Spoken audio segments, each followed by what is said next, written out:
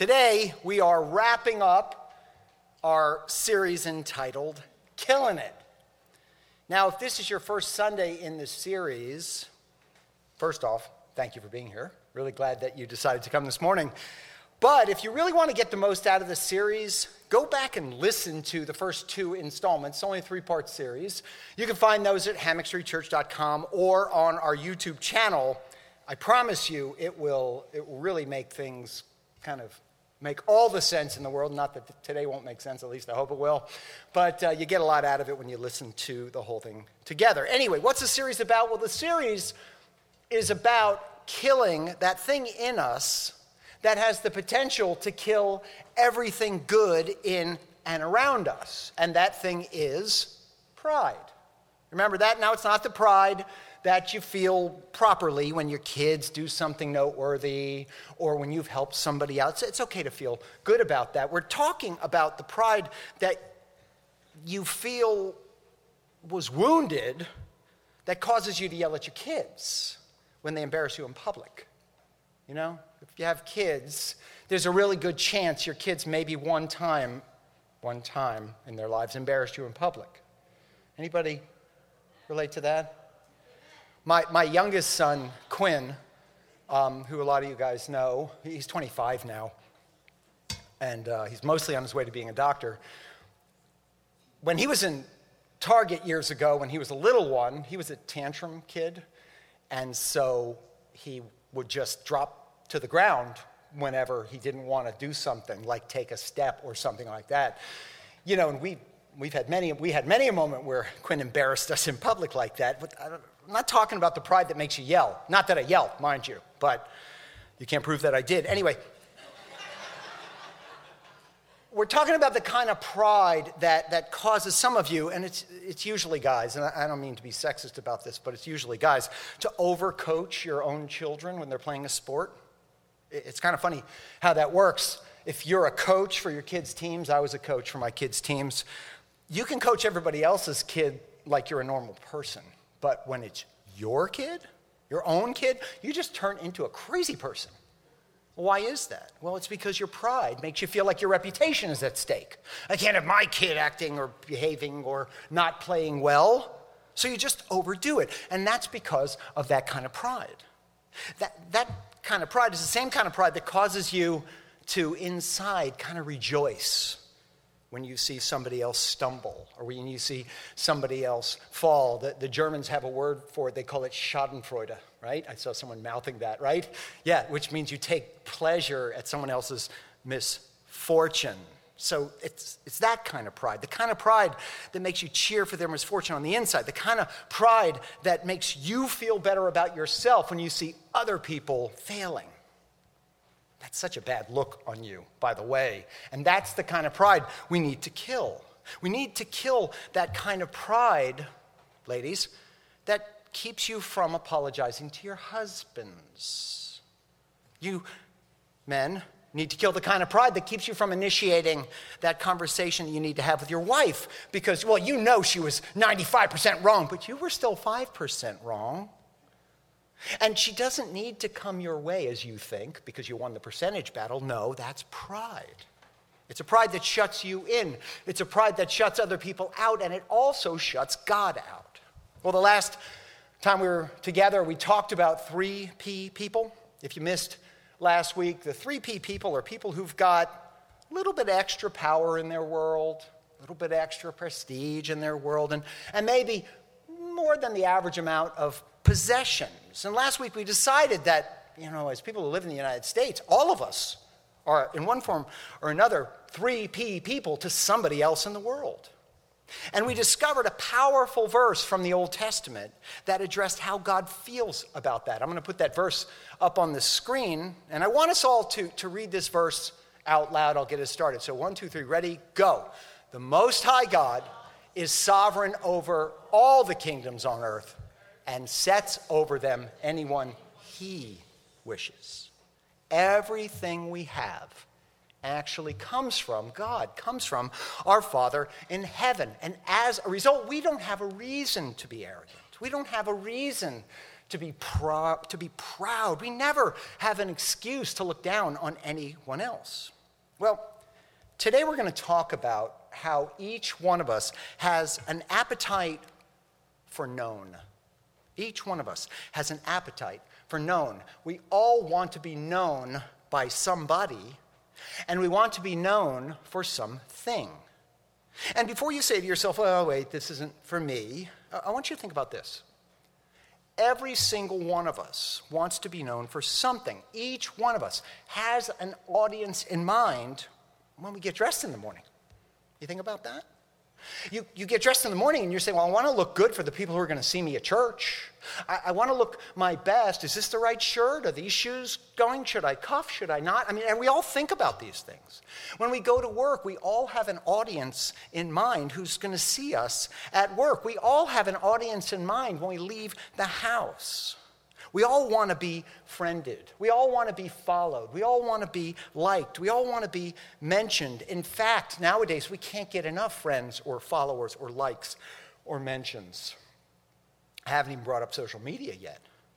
But social media has taken that desire, that need to be known, and just blown it up, expanded it, exacerbated that phenomenon.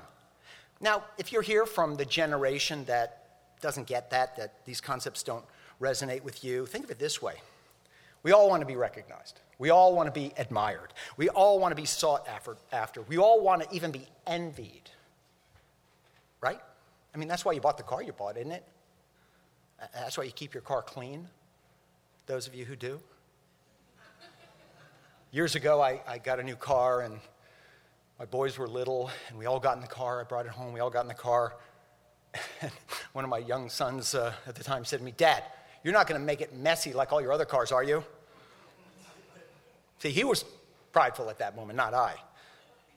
But we all want that. We all want that admiration. That's why right before your husband, ladies, walks out, you say, you're not going to wear that, are you? Have you said that before? Because what you're actually thinking when you say that is, honey, I really don't care if you look ridiculous, but the way you look reflects on me. And I don't want anyone to think that I'm with someone who would leave the house wearing that. Guys, you think it too. But I got to say, thankfully, guys, most of you, at least if you've been married a little while, you don't speak it out loud. But you have seen your gal put something on, and on the inside, you're thinking, are you sure you want to leave the house in that? I want to be seen with you. There's something in each one of us that wants other people to envy us. And many times, it rises to the place where we base our own self-esteem on the way that people, a lot of whom we don't even know, but they surround us. And we base our self-esteem on the way that they look at us and the way that they act toward us. And when that happens, it's only a matter of time that this built-in need that we have to be known gets us into trouble. That's that pride that's in us that keeps other people out, that keeps God out. See, in a manner of speaking, we all live for the applause. That started very early in our lives. We all live for applause, but it starts very early in our lives. Here's a test. Every parent here, certainly parents in Florida, has experienced this phenomenon with their children. Tell me if this sounds familiar. Daddy, watch. Mama, watch. If you had kids, you've heard this more times than you can count. And maybe you were thinking, watch what? What you just did 34 times? Watch that again? They want you to watch them do the same thing over and over and over and over. Why is that? Because it's a thing in us, in all of us, that makes us want to be known, that yearns for the approval of others. Right from birth, we come into the world with an audience. It's interesting. Studies suggest that, and I apologize to the moms that I'm going to tell you this, but I read it, it's a study, so here it is. Dad is the first audience that kids seek. We are born seeking approval from Dad, and we can never get enough of it. Sadly, we often don't get enough of it. Even before we're aware of it, we crave approval from Dad. And it's likely because we crave approval from our Heavenly Father. which God showed us when he introduced Jesus to the public. Remember what he said in Matthew chapter 3? He proclaimed his approval for his son. Here's what he said. A voice from heaven said, God said, "This is my son, whom I love. With him I am well pleased." Numerous studies point to the fact that one of the main causes of so many issues in life is just when dads didn't share their approval of their children with their children. It's so simple to fix, but it's a problem that remains. And it doesn't end there. As we get older, we look to even more people for approval. As we get older, now we're exposed to more people. We look for approval from a teacher or a coach or a friend group or a person that we're interested in. And then we become adults, and there's an entirely new audience for adults. And we look to them for their applause. It could be our spouse, it could be our boss, it could be our supervisor, it could be a coworker, it could even be our own children. We look to other people for approval. And I say all this to say that to some extent we all live for the applause of somebody. And it's natural, it's very normal. But it can't be left unchecked. Because unchecked, it can get you in trouble. Because it's an appetite. It's an appetite for known. And as is true of all appetites, as you feed that appetite, it grows. Appetites are never fully and finally satisfied. The more friends, fans, and followers you have, the more friends, fans, and followers you want. You can never have too many followers, never have too many fans, never have too many friends. You'll never say, "I don't want to be recognized for what I've done." No one ever says, "Well, I don't like to see my name in print. I don't like to see my name up in lights. I don't want to be recognized for my hard work. I don't want my kids to appreciate me. I don't feel like anybody needs to thank me." We really don't say that. It's in us to be recognized. It is in us to be known. But here's the tension, and this is where we're going to drill down today. No amount of known is there that will satisfy our appetite to be known for the thing we've determined we want to be known for.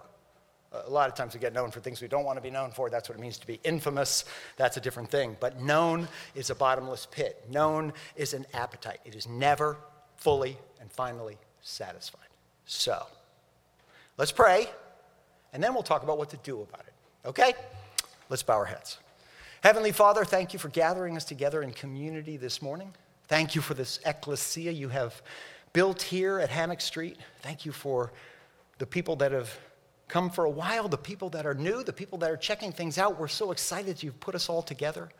So God, as we take a look at your word this morning, we ask that you would use it to transform our hearts and minds and to help us draw closer to you. God, we love you and we thank you and we praise you in Jesus' name. Amen. All right. Whatever you want to be known for at work, whatever you want to be known for at home, whatever you want to be known for as a parent, whatever you want to be known for in our culture, whatever you want to be known for in your school, there's no amount of known that will fill up your known bucket once and for all, which means, because it's an appetite, we're always on the quest for more recognition. Not in every area, but certainly in the one or two areas that we've decided are our areas, are the things that are important to us. And the one or two areas that we've rested our sense of self-worth and self-esteem on are the most important areas where we want to be known. Our appetite for known is powerful, and because it's powerful, it makes it dangerous. It makes it perilous. And that appetite has the potential to make us very weird. I have a seminary professor and a mentor who likes to say, "Listen, Christians, don't be weird. Don't be weird. This doesn't have to be weird. I know we believe it's interesting and it's extraordinary and it's supernatural, but it doesn't have to be weird." Because wanting all that recognition is an insidious way. It's kind of a hidden way that pride can grab a hold of that remote control of our lives and begin to control us. It can undermine your authority. It can undermine your potential, and that's why it's important that we deal with it, and we deal with it now. Now, there's a story in the New Testament, in the Christian Bible, that unlike last week's story, if you were here last week, you remember we told a story that a lot of us never really heard of before. But this is a story I'm going to venture a guess and say that most everybody has heard. So this story is about a guy we refer to as John the Baptist. If you've ever heard of John the Baptist before, would you please raise your hand?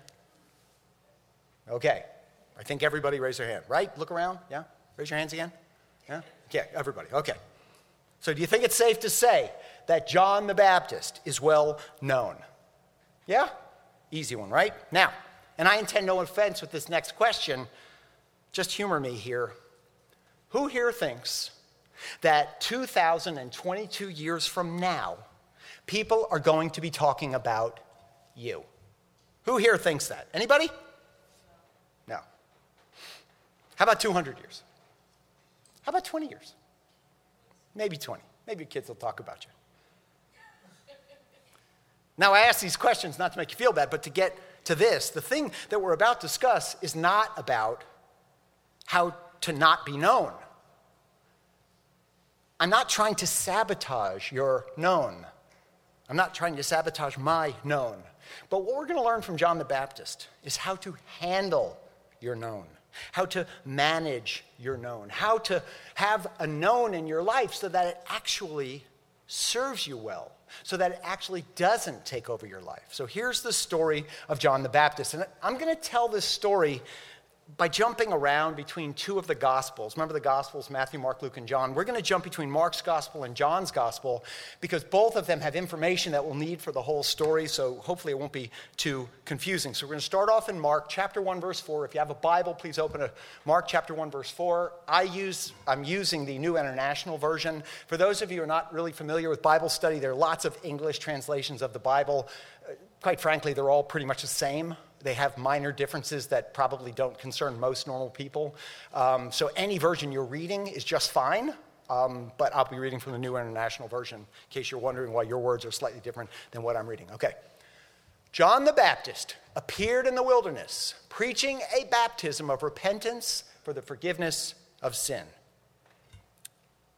So, with a brief reference to Old Testament prophets, you're going to see Malachi and Isaiah, Mark sort of springs John the Baptist on his readers. Out of thin air, what happens? John the Baptist what? Appears. He appears in the wilderness. And he appeared doing something that actually no one had done before. He was doing something that was a bit new. He appeared preaching a baptism of repentance for the forgiveness of sin. Now, what was new about it was not that he was baptizing in general, but that John was baptizing other people. He was doing the baptism for them. See, scholars note that John the Baptist was the very first person that we know of that actually baptized another person. Let me explain how this works. Prior to this time, in a practice that the Jews called tevilah, which, by the way, is a practice that continues today in the Jewish community, the Jewish people participated in a ritual, ceremonial washing or cleansing for a number of reasons. They would participate in tevilah before they got married. Women would participate in tevilah after that time of the month. People would participate in tevilah after touching a non-kosher animal. Or whenever a Gentile converted to Judaism, there was tevilah. But in connection with these washings and cleansings, the practice required them to immerse themselves.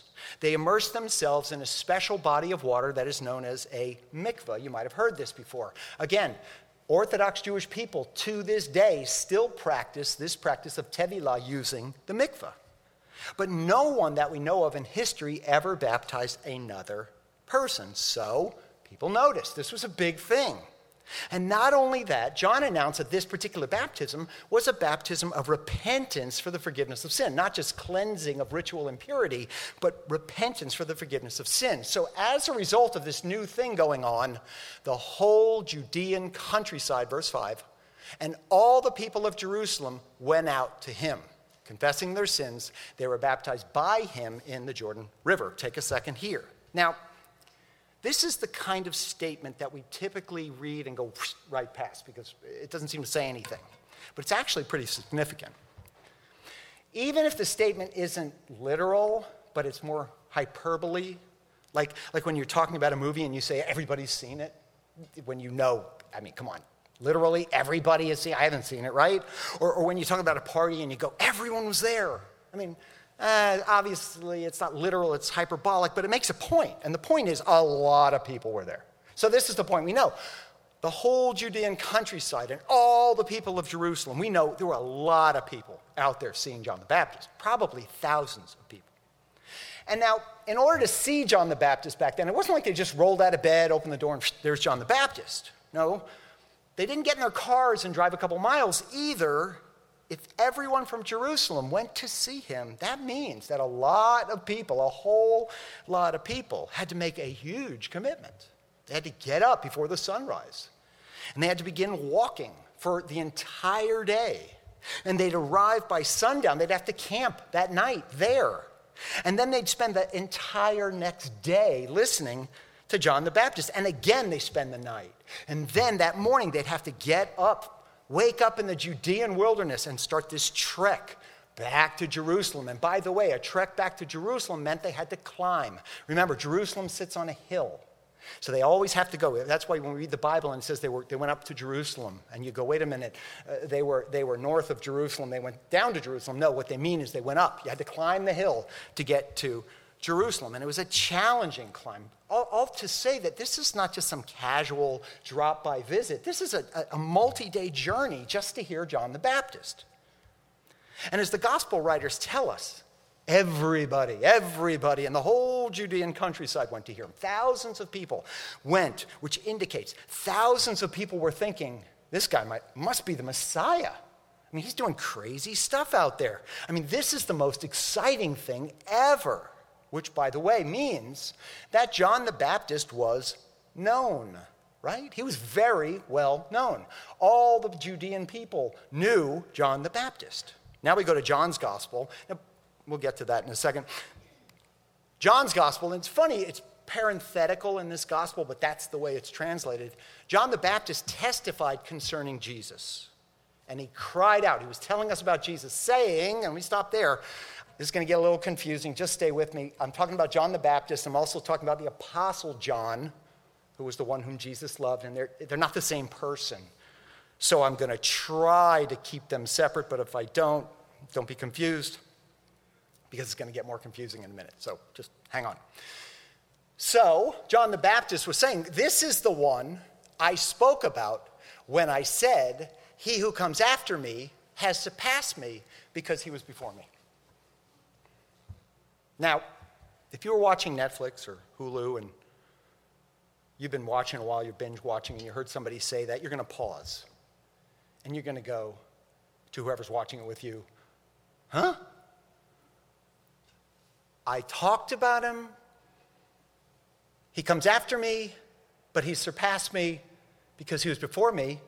Rewind that. I got to hear that again, right? Like, what? Like, I'm guessing when they heard it the one time, no one really understood what John the Baptist was talking about. But he had an urgency in his voice. And the size of the crowd and the scene as a whole led everybody to think whatever he just said seems really important. Of course, we know what John the Baptist was talking about. He was talking about Jesus, about whom he was saying, the one who's coming after me, Jesus, the one you haven't seen yet, is greater than me because he actually existed before me. Now, we know that. They didn't know that, but they were excited about it. And all this excitement caught the attention of Jerusalem's Jewish leaders. So we go to John 1:19. Now, this was John's testimony. Okay, this is John the Baptist's testimony. When the Jewish leaders in Jerusalem sent priests and Levites to ask him who he was, he did not fail to confess, but confessed freely. So picture the scene. So here's John the Baptist. He's baptizing other people. He's in the Judean wilderness. Thousands of people there. And then these important people show up. These important people from Jerusalem. They show up to get to the bottom of this huge event that's taking place. They wanted to know whether John the Baptist was that long-awaited Messiah, but they were afraid to ask him because they thought if we ask him and the answer comes out, I don't know, whatever way, this is going to start a huge uprising. If John the Baptist says, I am the Messiah, the religious leaders are thinking, uh-oh, this is going to start an uprising against the Romans. And we've got a pretty good job here, and we really don't want to upset the Romans. But before they asked John the Baptist, are you the Messiah? John offers it up. John 1, verse 20. I am not the Messiah. And then they continued with their inquiry. They asked him, well, then who are you? Are you Elijah, the prophet? Why? Why'd they ask that? Okay. In the book of Malachi, which is the last book of the Old Testament, Malachi, some think he was Malachi, the Italian prophet. No, it's Malachi.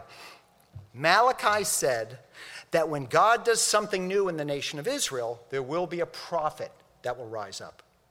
And that prophet will be like the Old Testament prophet Elijah.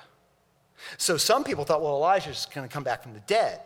Or maybe there's going to be another prophet who's just like Elijah. So they asked him, are you that guy that Malachi was talking about? That's what they asked. Are you that guy that Malachi was talking about? What did he say? He said, I am not. Then they asked him, okay, are you the prophet? Who's the prophet?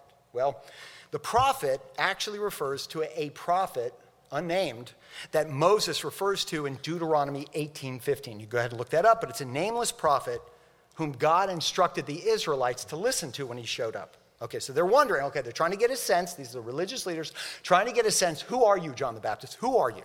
Okay, John the Baptist says, no, not that guy. All right, finally, verse 22, they said, well, who are you? Give us an answer to take back to those who sent us. What do you say about yourself? Now, you got to imagine the religious leaders, they've showed up, there's thousands of people. John the Baptist is holding court, he's got this big crowd, and they're getting frustrated now. I mean, he's got this crowd, he said he's not Elijah, he's not the other prophet, but he was somebody important, he was someone known. They needed to know, who are you? Who are you? Now think about it. All eyes are on John the Baptist. Thousands of people paying attention. This huge crowd he's drawn. They're all staring at him. Important people are there. Powerful people are there. They're all paying attention to him. This is John's moment. He's known a little. He can be known a lot as soon as he says what he's next going to say. And here's what he says, John 1:23. He replied in the words of Isaiah the prophet. You'll see a lot in the New Testament that people speaking, oftentimes Jesus says they go back to the Old Testament and use words of the prophet from the Old Testament. John replied, in the words of Isaiah the prophet, I am the voice of one calling in the wilderness. Make straight the way for the Lord. When they asked him who he was, he didn't say, I am all that. He didn't say, bow down and worship me. He didn't say, I am your new leader. He didn't say, I am the Messiah. He said, I'm just a sign. I've attracted all you to myself so that I can point you in the direction of him, in the direction of the Lord. John used every bit of, I'm going to make up a word here, knownness that he had to make Jesus known. John drew a crowd so that he could make the one who was before John, who would come after John, who had surpassed John, Jesus, known. All right, let's keep going. Verse 24. The Pharisees who had been sent questioned him. All right then, why then do you baptize if you are not the Messiah, nor Elijah, nor the prophet? And John the Baptist answered them, you think this is impressive? You think I'm something? Here's what he said, verse 26. I baptize with water, but among you, remember Jesus was in the crowd, among you stands one you do not know. He is the one who comes after me, the straps of whose sandals I am not worthy to untie. There is somebody in the crowd. You don't even know who he is yet, so don't bother looking around. I'm not even worthy to untie his sandals. I am nothing. The one who's coming after me, he's the one. I'm not even worthy to serve him. You think I'm something? I'm just the opening act. Just wait until the headliner takes the stage. Or to quote the immortal words of the theologian, singer, songwriter Randy Bachman, you ain't seen nothing yet. Baby. Then the next day, something happened. The next day, John saw Jesus coming toward him.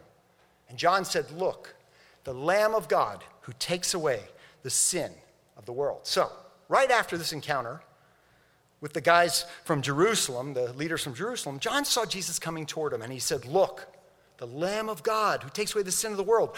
John said, "The reason I am so well known is to make that guy over there known." And then what happens the next day? John was there again with two of his disciples. Now, John had disciples too. Anytime you're a leader, you have people following you. That's what disciple means, a follower. So John had followers too. So John had followers. He's there with two of his disciples. And again, when he saw Jesus passing by, he said, "Look, the Lamb of God." But this time something interesting happened. Next verse, 37. When John's disciples, two disciples, heard him say this, what did they do? They left John and they followed Jesus. John's two disciples left him and followed Jesus, which meant that what did they do to John? They unfollowed him. That's the first time in history that we see someone getting unfollowed, right? You ever been unfollowed by somebody? Facebook, Instagram, TikTok, you ever been unfollowed? It kind of hurts, doesn't it? What did I do? Well, why'd you unfollow me? You never know. Well, that's what they did to John. They're like, "Oh, that's the guy you're talking about? That's the guy you've been waiting for? The guy who came before you and came after you but surpassed you," whatever all that means. "That's the guy? Cool. Don't follow him. Smell you later, John." I mean, that's what they did. They left John the Baptist to follow Jesus. John the Baptist then was losing his known. The question is, was he bothered by it? And for the answer, I want you to come along with me just a couple chapters ahead to John chapter 3. Now, we're moving ahead 2 chapters, but this is one of the things about the Bible sometimes is it doesn't run chronologically, so you have to understand where it's going. So what we're about to read happened pretty quickly, pretty shortly after the last verse we looked at. So why is it 2 chapters ahead? Answer, I have no idea. Bible doesn't tell us, but here's what I always say to people when they ask, why does the Bible say that? I don't know, but add it to your list of questions when you get to see God. So when you get to heaven, you should have a good list of questions. Who wrote the book of Hebrews? And why is this 2 chapters ahead? Lots of good stuff in there. So anyway, ask God that question. Anyway, here we go. John 3:25. An argument developed between some of John the Baptist's disciples, and a certain Jew over the matter of ceremonial washing. Remember, that's what John is doing. He's baptizing, ceremonial washing. They came to John and said to him, "Rabbi," which meant they had a lot of respect for John as a teacher, "that man who was with you on the other side of the Jordan," right? They're talking about Jesus, the one you testified about. "Look, he's baptizing everybody, and everybody's going to him now." They're saying to him, "Hey, John, they're going to Jesus. And if you're a Jesus follower, it means you've gone to him. And you've told Jesus, Jesus, I know that I am a sinner. And Jesus, I ask for your forgiveness because I believe that you died to pay the penalty for my sins, but you rose from the dead. And I know that you are God. I know that people saw that. I know that there are reliable witnesses by the hundreds. God, I want to turn from my sin. I want to give you my life. I want to follow you with my life. I want to make you my Lord and my leader. I want to trust you and follow you." And if you're one of those people, this next statement should be a game changer for you. This next statement is the statement that will allow you to have an infinite number of followers, fans, and friends, but never let it go to your head. This next statement has the potential to prepare us all for that day when we have fewer friends, and we have fewer fans, and we have fewer followers. This next statement prepares us for the time when the new kid on the block shows up, and he or she is prettier or more handsome and smarter and more talented. And if you're in sales, their sales are just so much better than yours, and you look like a beginner when you're around them. But if you take this to heart, it'll keep you from grasping and clinging to and trying to hold on to something that begins to slip through your hands. So here's what they said. They were saying, "John, you're losing the crowd. Man, you got to do something. You got to do something. We got to get those people back." And to this, John replied, and here's what he said. "A person can receive only what is given to them from heaven." John said, it wasn't about me. God gave it to me. The Lord giveth and the Lord taketh away. You've heard that before. John replied, a person can receive only what is given to them from heaven. He didn't say, "You're right, guys, we need to get them back," or "How did I lose all my followers?" He didn't say any of that. he said, guys, all this knownness that I have, all this fame and fortune with which I can draw a crowd, where do you think that crowd came from? Where do you think the fame came from? Where do you think the knownness came from? Everything good comes to me from my heavenly Father. So not only wasn't John bothered by it, John was overjoyed because of it. That's what he wanted. John the Baptist knew that everything that was placed in his hands, all of his knownness was just temporary. All of his knownness was given to him as a gift for stewardship, which meant it wasn't his, but he got to hold it and take care of it and tend to it. And John never made the mistake of thinking that any of it was about him. That's very cool. Amen? Now, if you were here last week, it should sound familiar. We learned this lesson when we talked about King Nebuchadnezzar. Now, he learned the lesson the hard way. Remember what we said last week? The Most High is sovereign over all the kingdoms of the earth and gives them to anyone he wishes, right? We talked about that last week. That's what Nebuchadnezzar knew. Anyway, John continues. He says, you yourselves, so he's talking to the followers, his disciples who'd been with him for a while. He says, you yourselves can testify that I said, I am not the Messiah, but am sent ahead of him. Like I've been saying the whole time, guys. I'm only known to make him known. And after this, John says one of my favorite statements in the whole New Testament. Bible pastors say this all the time. But this is kind of a life verse. I've always loved this verse. If I could have only one life verse, this would be it. And you should take a look at it too. You might like it. Here's what he says in John 3:30. John says about Jesus, he, Jesus, must become greater. I must become less. Isn't that great? John's desire to be known did not control his life. And that ought to go for us too.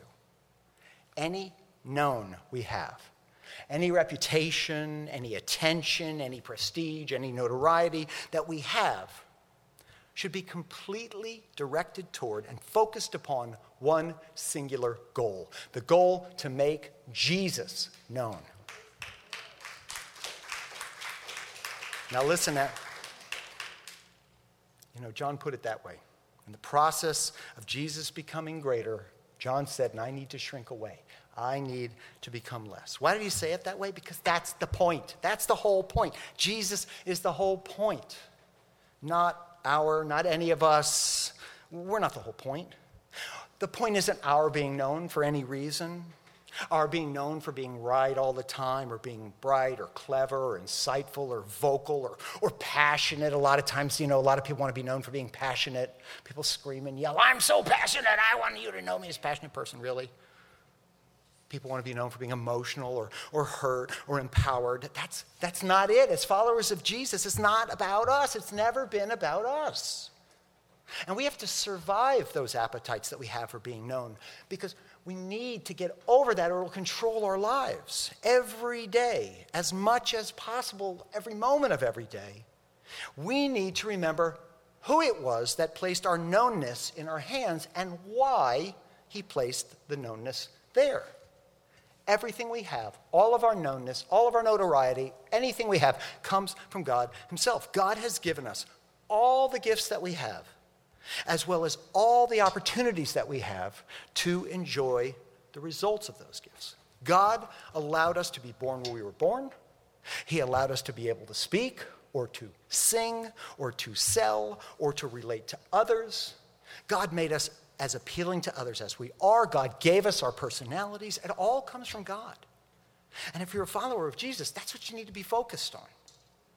What all your gifts are for, not for you. Now, as the Apostle Paul told the believers in Corinth, and we're going to see just a couple of these where this is bolstered in Scripture, Paul said to the believers in Corinth in 1 Corinthians 10, whether you eat or drink or whatever you do. So does that capture everything you do in your life?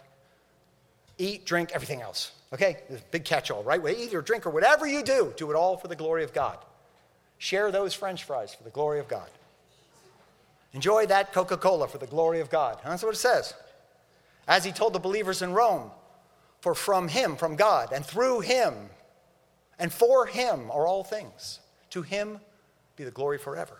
And then he says amen. You know what amen means? It's true. Yeah, that's what it means. It's true. Andy Stanley, our North Point Partner Church, Andy puts it this way: our known is for his renown. I like that.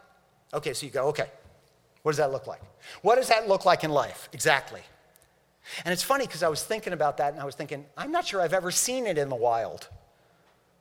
If you know me well enough outside of me standing up here, you know certainly I'm not doing it. I try, I don't get it right. When I was preparing for this morning, I was trying to think of people that I personally knew who lived like this. Now, when trying to think of people I personally knew, I thought of people I don't know. I thought of Billy Graham. You guys know I'm going to say this name next. I thought of Tim Tebow. Sorry. But I don't know them personally. And I don't know what their day-to-day life looks like. But I did personally know a pastor, and I've talked about him before. Some of you guys remember him. We have to go way back, though. We called him Dr. Joe. He was a quite elderly, retired pastor when I met him, and he worked in the church I was at as a pastoral care guy. He seemed to live his life like that, but I honestly didn't know him when he was younger and when he had his sort of the peak of his ministry. He died many years ago. So as a result, I'm not even sure what a focused life for Jesus would look like, but I came up with an illustration. It's the best illustration I could come up with. I'm hoping you kind of get the point here.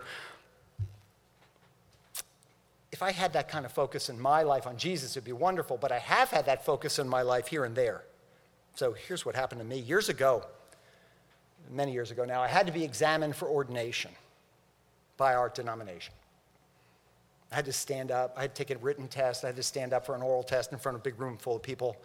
And I have to tell you, I was totally freaked out by the prospect. And again, you know, I tried cases in my life. I've spoken to juries. I've spoken to panels. I've argued cases in front of judges. That didn't bother me at all. Standing up for an ordination in front of a bunch of religious people, that freaked me out. So I studied like mad for that ordination exam.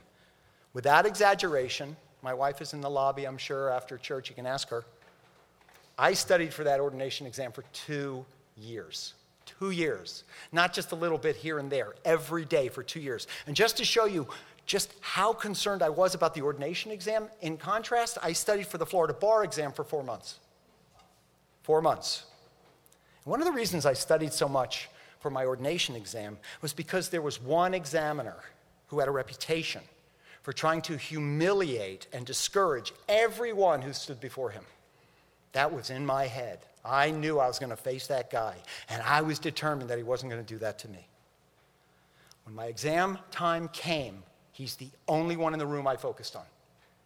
My sole focus. I was the only person I saw. To this day, I can't tell you who else is in the room. I have no idea. Every answer I gave, I looked at him directly. It was for his benefit. Every response I uttered at him. After the exam. By the way, I passed, so just so you know. Thank you. I'll be here all week. After the exam, I'm kind of looking back on the experience with a friend, and I had 2 realizations. One, I should not have given that guy so much real estate in my head. That was a bad thing. I shouldn't have done that. And 2, I should have been focusing all my brain space on God. That's what I should have done. So as we wrap this up today, here's my point.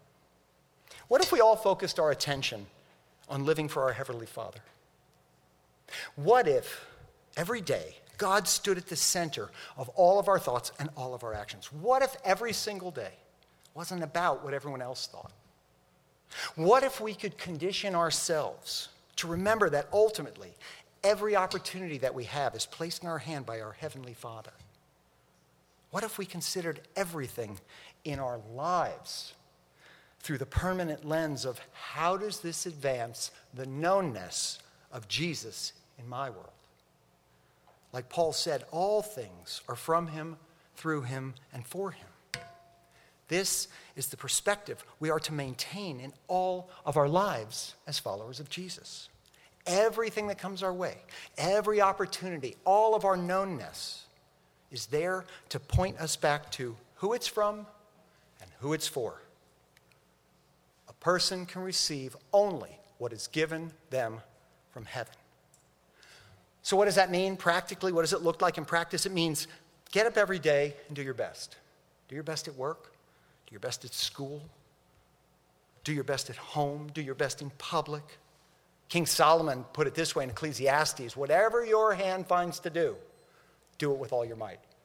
Do it the best. Give it 110%. And then, at the end of every day,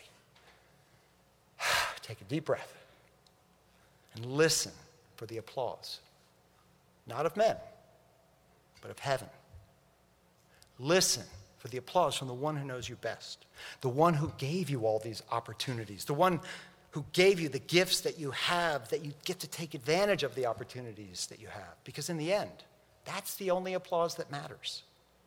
And as you listen for the applause of heaven, learn to be content in the knowledge that it's all from God and it's all for God.